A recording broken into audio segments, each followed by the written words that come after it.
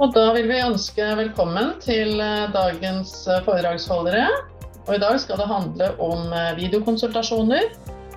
Marianne Trondsen har en doktorgrad i sosiologi og har jobbet innen e-helse og telemedisin siden 2003.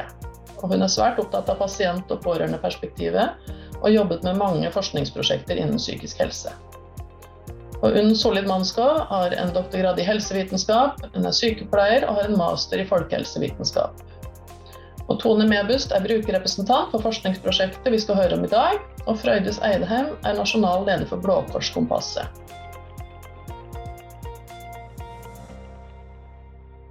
Først, tusen takk for at vi er så heldige å få lov til å presentere vårt spennende prosjekt i dette fora, som da handler om videobasert samtaleterapi for unge som har foreldre med rusproblemer.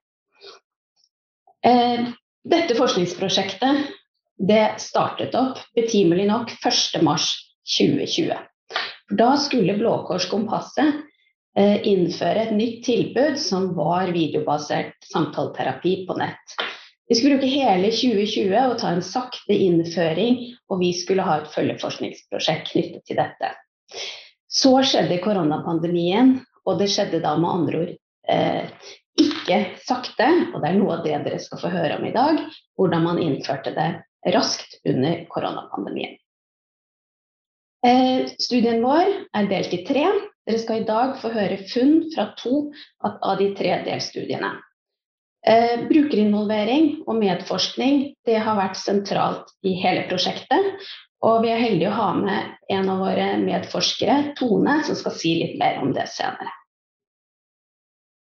Men først til Frøydis. Ja, Hun er nasjonal leder for Blå Kors Kompasset, og hun skal både fortelle oss om hva Blå Kors Kompasset er av tilbud, og også hvorfor de startet opp dette tilbudet. Vær så god, Frøydis. Takk skal du ha. Det er sånn at Folkehelseinstituttet fastslår at alkohol er det mest utbredte rusmiddelet i Norge. Det er et lovlig rusmiddel og brukes av de fleste i en lang rekke sammenhenger. Så alkohol forårsaker betydelige folkehelseproblemer. I samfunnet underkommuniseres og bagatelliseres ofte skadevirkningene som alkoholkonsumet medfører.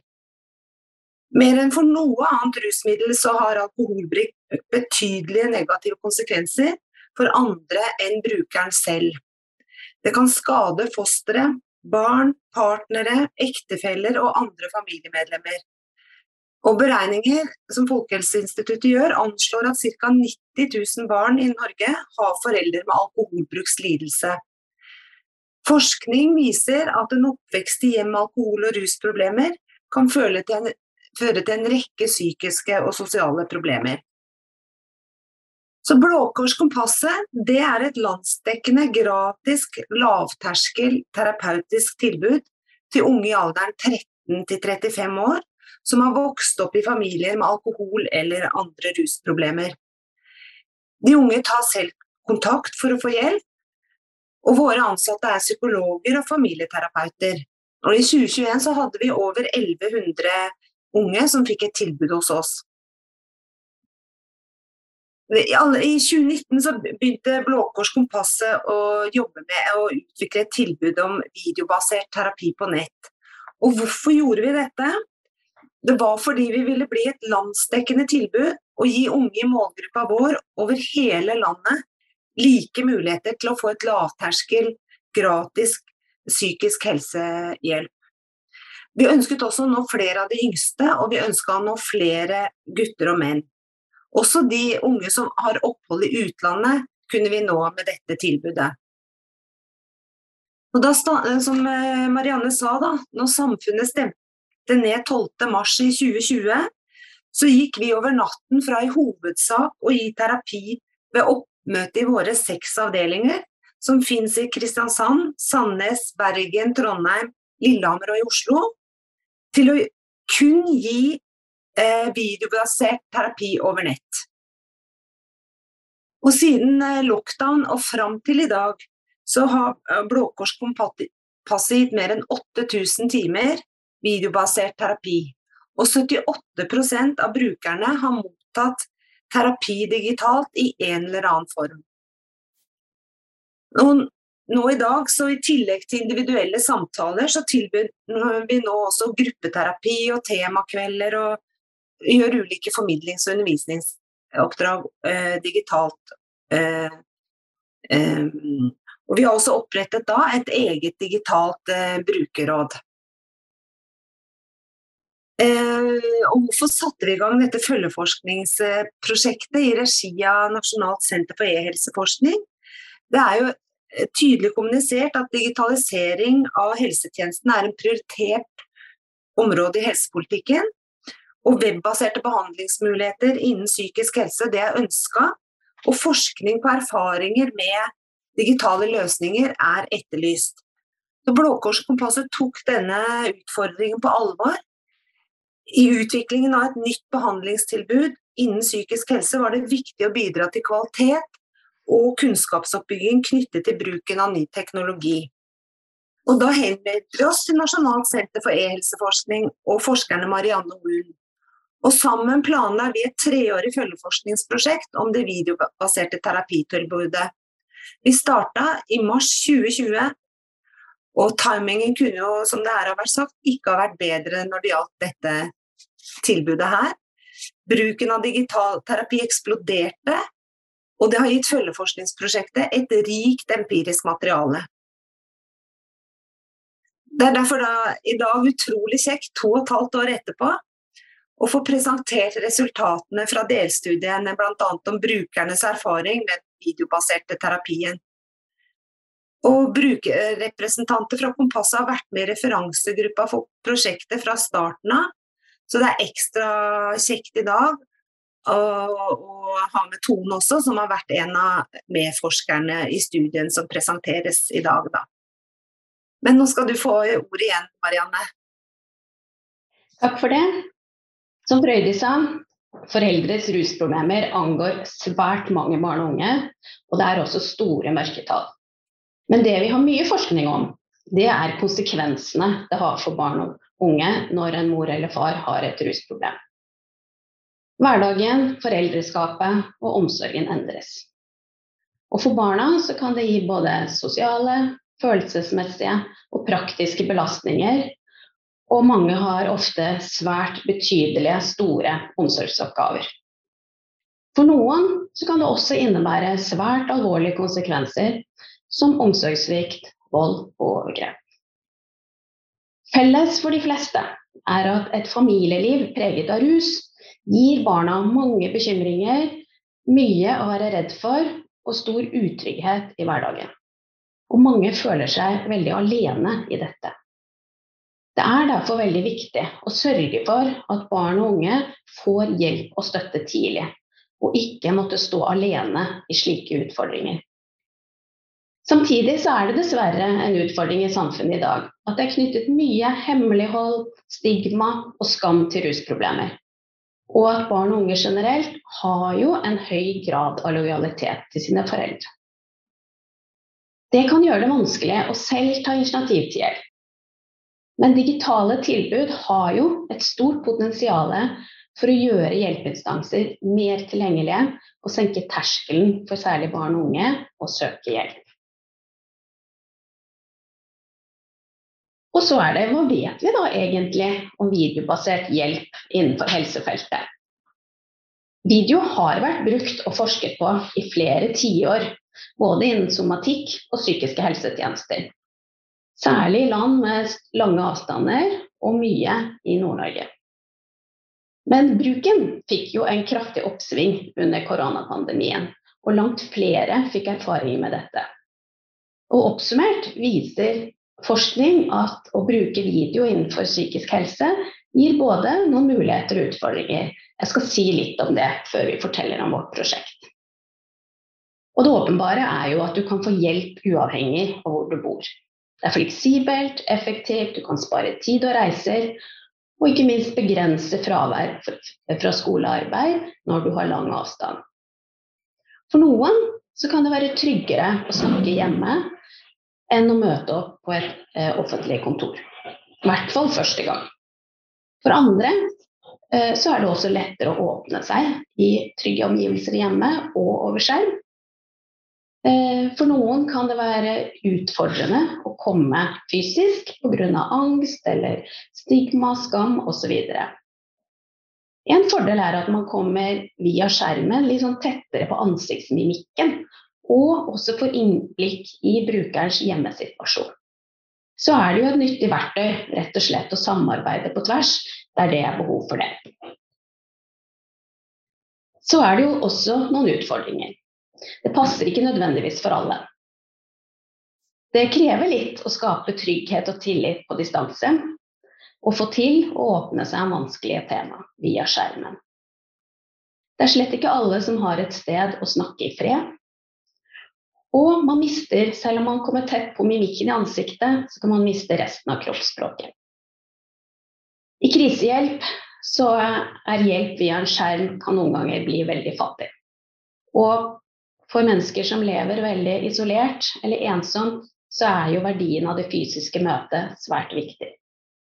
Så kjenner vi alle til teknologiens plunder og heft, og at det krever digitale ferdigheter og også sikkerhet. Og som vi ser i mange e-helseprosjekter, det ikke alltid så enkelt å organisere det godt inn som en del av et ordinært tilbud. Selv om vi har en del forskning, så det fortsatt behov for mer forskning og video til psykisk helsehjelp. Fordi vi har en del forskning om erfaringene fra helsepersonells side og tjenestenes ståsted, men vi trenger mer forskning om brukererfaringene. Det finnes dessuten få spesialiserte tilbud til unge pårørende i familier med rusproblematikk, og derfor det også lite forskning om deres erfaringer med et slikt tilbud. Det har dannet grunnlag for vår studie. Så til vårt forskningsprosjekt. Det består av 3 delstudier. I den første så har vi gjort digitale fokusgrupper med avdelingslederne for de ulike kompassekontorene. Det gjorde vi i 2020. Den andre studien en brukerundersøkelse hvor vi har gjennomført et digitalt spørreskjema. Begge disse 2 skal vi si litt mer om etterpå. Den tredje delstudien holder vi på med nå. Da gjør vi individuelle intervjuer med et utvalg av brukere og terapeuter for å få litt mer dybdekunnskap om de erfaringene de har gjort seg. Det et følgeforskningsprosjekt som gjør at vi har en tett dialog med Kompasset som organisasjon hele veien. Og vi har hatt tett dialog og samarbeid både med de 2 brukerrepresentantene og medforskerne våre, men også med de 7 brukerrådene som Frøydis fortalte om i sted. Så til den første studien. 12. mars stengte jo samfunnet ned, og det gjorde jo også Kompasset. Vi gjennomførte derfor digitale fokusgrupper med avdelingslederne for å høre hvordan dette gikk, og det gjorde vi i mars-april 2020. Da Norge stengte ned, ble terapeutene umiddelbart flyttet til hjemmekontor, og de måtte innføre oppfølging av sine brukere fra det de var vant til fysisk på kontoret til videobaserte samtaler. Bare for å gi litt skryt til Kompasset, i løpet av 1 døgn var dette videobaserte tilbudet på plass, og det godt gjort, ingen tvil om det. Og så vi har sett på hvordan opplevde man denne brå overgangen, og det har vi skrevet en artikkel om som publisert i Tidsskrift for psykisk helsearbeid. Dere ser referansen der. Ja, og hva var funnene? Jo, man opplevde jo at det var en veldig brå overgang, med terapi på nett fra hjemmekontor, noe de aller fleste ikke hadde gjort før. Men at det fungerte i all hovedsak bra, og langt bedre enn de forventet. De opplevde at de endrede rammebetingelsene ga dem både nye muligheter og noen utfordringer. Og det omhandlet det å gjøre det samme på en ny måte, og skulle skape nærhet på avstand, og også dette være tilgjengelig for brukerne. Og særlig dette nærhet på avstand jo noe av det viktige, hvordan få til den gode samtalen over skjermen. Og terapeutene opplevde blant annet at de kom tettere på ansiktsuttrykk, at noen brukere slapp litt maska når de satt hjemme på rommet sitt, og de kom tettere på brukerens hjemmesituasjon, og hvordan de bodde, og så videre. Og opplevde i stor grad at de fikk tillit, trygghet og en god dialog for de fleste.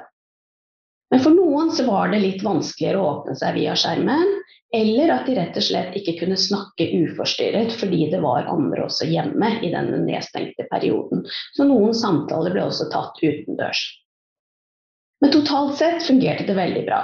Det var noen fortrinn ved at organisasjonens omstillingsevne var vesentlig og god.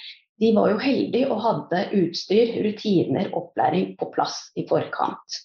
Det gjorde at de kunne ha fokus på å sikre tillit, trygghet og gode rammer for samtalen. Og aller viktigst, at de faktisk klarte å fortsette å gi et samtaletilbud til brukerne i denne vanskelige unntakstilstanden med nedstengninger, sosiale restriksjoner og begrensninger i andre hjelpetilbud.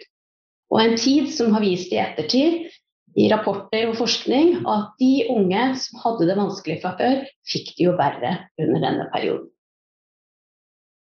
Og en av terapeutene oppsummerte det egentlig veldig godt. Det var det tilgjengelig som var viktig. Det var veldig godt å kunne gi det tilbudet så fort. Herlighet så tilfredsstillende det var som terapeut å kunne si at vi kan ikke treffes, men neste samtale står der i kalenderen. Vi skal snakke sammen da. Da gir jeg ordet til Unn. Takk, Marianne. Ja, i delstudie 2 så undersøkte vi da brukernes erfaringer med videobasert terapi via et anonymt digitalt spørreskjema. Og målgruppa for undersøkelsen var de brukerne som hadde noe erfaring med det videobaserte tilbudet. Spørreskjemaet ble utarbeidet i tett dialog og samarbeid med Kompassets 7 brukerråd, terapeutene og referansegruppa vår. Vi hadde flere møter og sendte utkast frem og tilbake for å få tilbakemelding i hele prosessen. Det var viktig for å ha mulighet til å designe et innhold i undersøkelsen som var relevant for brukergruppa vi skulle undersøke. Så ble undersøkelsen testet på flere brukere underveis for å få tilbakemelding på innhold, tema og spørsmål, språk og også utseende på ulike digitale plattformer. Det skulle fungere både på mobiltelefon, på nettbrett, på PC og via nettsida. Artikkelen som vi har utarbeidet på bakgrunn av denne undersøkelsen er basert på medforskning med 2 brukere. De har vært med i hele prosessen, fra analyse av data, fremstilling av funn og drøftinger rundt resultatene og helt frem til publisering. Dere får høre mer om det her fra Tone og Marianne litt senere. Så artikkelen vår er akseptert for publisering og utgis i januar 2023 i Tidsskrift for psykisk helsearbeid. Så til spørreskjema. Bakgrunnsinformasjon om deltakerne da. Det var om sosiodemografiske forhold, som alder, kjønn, utdannelse, jobb, bosituasjon. Årsak til valg av det videobaserte tilbudet. Valgte de det på grunn av pandemien, avstand til Kompassets kontorer, relasjon til terapeut osv. Det ble også spurt om hvis du kan velge, hvilket tilbud ville du benytte deg av? Kun videobasert tilbud, kun fysisk oppmøte eller en kombinasjon av begge. Så litt om deltakerne. Det var litt over 50% av de som ble forespurt som besvarte undersøkelsen, og ble da 129 brukere som deltok. En stor andel var jo kvinner, 85%, og 2/3 av deltakerne var over 25 år. Halvparten av deltakerne hadde hatt mellom 1 til 5 timer med videobasert terapi, og ca. 1/3 hadde kun brukt det videobaserte tilbudet. Så veldig få av de yngste brukerne til Kompasset deltok i undersøkelsen. Det var blant annet ingen under 16 år. Men alder og kjønn på deltakerne her gjenspeiler imidlertid brukergruppa til Kompasset, som viser at de yngste brukerne er vanskelig å nå. Og det kan jo henge sammen med det som Marianne sa i starten om brukergruppa. Selve undersøkelsen bestod av 5 hovedtema og inneholdt totalt ca. 35 spørsmål. Det gjaldt generelle erfaringer med tilbudet, relasjon til terapeut, avslutning av en samtale på video, den tekniske kvaliteten og praktiske forhold rundt samtalen. Og hvert spørsmål ble gradert fra 1 til 6 på en sånn likhetsskala som dere ser til høyre, der 1 er helt uenig og opp til 6 som er helt enig. Så som dere ser på høyre side, så var det 8 spørsmål i hovedtemaet generelle erfaringer. Og gjennomsnittlig så var deltakerne veldig enige i at videobasert terapisamtaler hjalp dem, det føltes trygt, det var praktisk og ikke ukomfortabelt. Og litt over 50% av deltakerne foretok en kombinasjon av fysisk oppmøte og videobasert terapi om de kunne velge, mens kun 8% ønsket videobasert terapi alene. Jeg sier litt om de andre hovedtemaene i undersøkelsen. De fleste deltakerne erfarte en god relasjon til terapeut via skjerm. De følte støtte og at de ble respektert.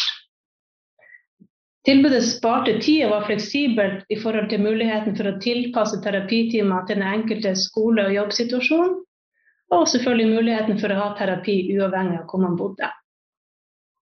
De erfarte få tekniske utfordringer, det var enkelt å logge på, og lyd- og bildekvalitet var stort sett bra.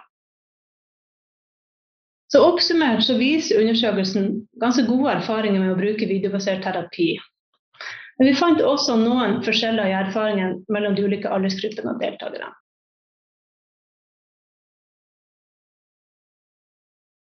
Analysene våre viste signifikante forskjeller på noen av spørsmålene relatert til alder.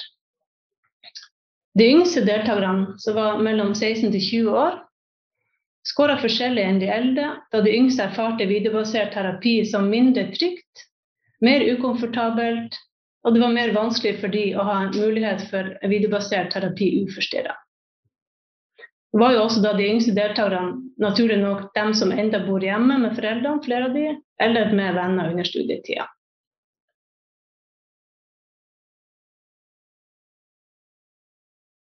Så for å oppsummere det hovedfunnet fra artikkelen, så er det jo da gode erfaringer med det videobaserte samtaletilbudet, sånn alt i alt. Men man må være obs på de yngste brukerne, sikre trygge rammer og trygt sted for å ha videosamtale. Vi mener at det er veldig viktig å utvikle tjenester i dialog med brukerne hele veien fra starten av et prosjekt, og også mye av medforskning. Man må også huske på at brukere har ulike behov og preferanser, og det gjør også at det viser viktigheten av å ha et likeverdig, bredt og fleksibelt tilbud med både fysiske samtaler og videobasert terapi, for å kunne møte den enkeltes muligheter, ønsker og behov. Da skal vi høre fra Tone, som har erfaring både som bruker av Kompasset og å være med i prosjektet vårt. Vær så god, Tone. Takk. Ja, jeg er Tone da, også 37 år. Benyttet meg av terapitilbudet til Kompasset, Blå Kors, da, i 2-3 år. På grunn av at jeg vokste opp med en forelder som drakk opp gjennom oppveksten min. Da. Konsekvensen av det som førte meg inn i voksenlivet var veldig dårlig selvtillit og selvbilde. Det gikk så langt at jeg på en måte godtok å bli tråkket på. Veldig dårlig på grensesetting. Og ekstremt redd for å ta plass. Og som førte at jeg justerte meg veldig ut fra hvem jeg var med. Og det førte at jeg rett og slett hadde lite grep på hvem jeg var som person. Når jeg var i terapi på Kompasset, så bodde jeg på en plass der det var fysisk mulig med oppmøte, så jeg har stedlig terapi, men under pandemien så fikk jeg da tilbud om å fortsette i digital terapi, som var veldig avgjørende for min behandling. Da. Jeg var kanskje midt i behandlingen når pandemien startet. Gjennom å være bruker da, av terapitilbudet så fikk jeg også muligheten til å bidra i et brukerråd, som er kort forklart en liten gjeng med brukere av terapitilbudet, og vi blir tatt med inn i rådføring innover mot behandlingstilbudet, men også utover. der vi kan være med på formidlingsoppdrag, eller vi blir tatt med i annen rådføring, og sånn som her fikk jeg lov til å være med i en ressursgruppe i det forskningsprosjektet da.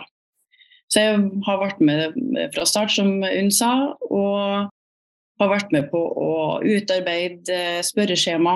Jeg fikk teste spørreskjema sånn at det var enkelt å forstå spørsmålene, at språket var lett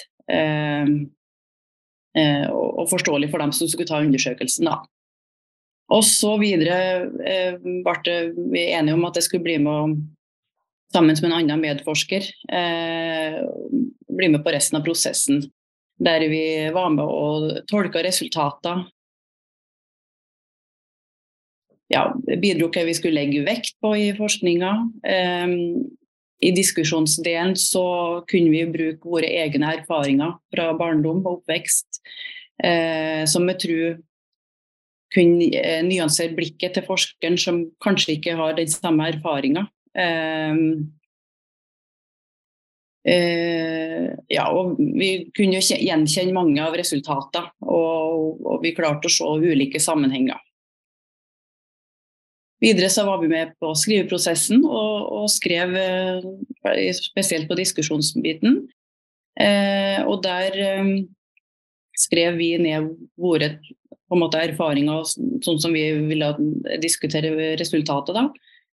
Der Marianne og Unn hjalp oss med å oversette vårt språk til akademisk tekst, men likens den andre veien at vi bidro til å gjøre språket litt mer folkelig, sånn at det mulig å lese artikkelen for andre enn forskere eller fagfolk, og da tenker jeg på oss som brukere av et terapitilbud, som jeg tror viktig at de har kunnskap om behandlinger de kan få, og dermed da kan ha mer grep over behandlingen sin, og kanskje til og med påvirke behandlingen sin. Sånn blir brukerstyrt. Fordi at vi var 2 medforskere, så hadde vi også veldig forskjellig erfaring fra det å vokse opp med en forelder som ruser seg. Sånn at vi utfylte hverandre veldig på det, og den andre medforskeren har brukt digital terapi i mye større grad enn det jeg har gjort. Jeg har mest hatt stedlig terapi, men litt digital terapi da. Sånn at der kunne vi spille på hverandre, og sammen med Marianne og Unn, som forskeren her, så har vi på en måte dannet et sånn helhetlig inntrykk. Og underveis i prosessen så har vi også, fordi at vi som medforskere en del av en sårbar gruppe som kanskje, som jeg sa, har vanskelig for å sette grenser, så har vi hatt mye dialog underveis om hvor mye vi skal hjelpe til eller bidra, ja, og at ikke vi tar på oss mer enn vi orker. Vi har også snakket mye om det å skrive akademisk, og ja, hatt god dialog rett og slett, vært bevisst på det.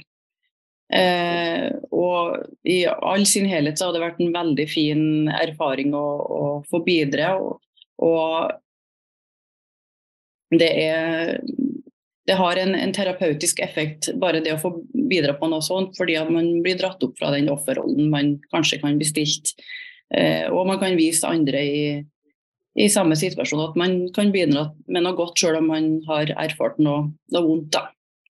Så ja, Marianne. Takk Tone, veldig flott å høre dine erfaringer rundt dette. Unn og jeg hadde heller ikke erfaring med medforskning fra tidligere. Og det var veldig viktig for oss å da sørge for å sikre reell medvirkning og innflytelse, og ivareta deres integritet, og samtidig balansere det opp mot at vi skulle ivareta vitenskapelige krav og kvalitet. Vi hadde også stor respekt for at disse 2 gjorde dette på sin fritid på toppen av både studier og jobb. Men vi opplever at vi alle 4 synes dette var spennende, artig og meningsfullt. En faktor for å lykkes tror jeg var at vi brukte god tid på å bli kjent, så vi kunne etablere tillit og trygghet mellom oss. Og vi var også opptatt av litt dette som Tone sier, å trygge den som medforskere, at de måtte sette grenser for seg selv, tørre å si nei, og også tørre å være uenige med oss. Alt i alt så synes vi at samarbeidet har fungert særdeles bra, og Unn og jeg mener at medforskernes innsats har gitt forskningen kvalitet, relevans og treffsikkerhet. Vi er derfor veldig fornøyd med dette samarbeidet. Vi gleder oss til artikkelen blir publisert på nyåret, og vi håper dere har lyst til å lese den og se resultatet av det gode forskningsfellesskapet vi har hatt med våre 2 veldig dyktige medforskere. Så med det så sier vi tusen takk for oss. Tusen takk for et veldig inspirerende og spennende foredrag i en svært spesiell periode under pandemien også, ikke sant? Og dette med medforskerrollen, det tror jeg er mye å lære mange av oss ute i feltet også. Så det var utrolig interessant. Tusen takk til alle sammen.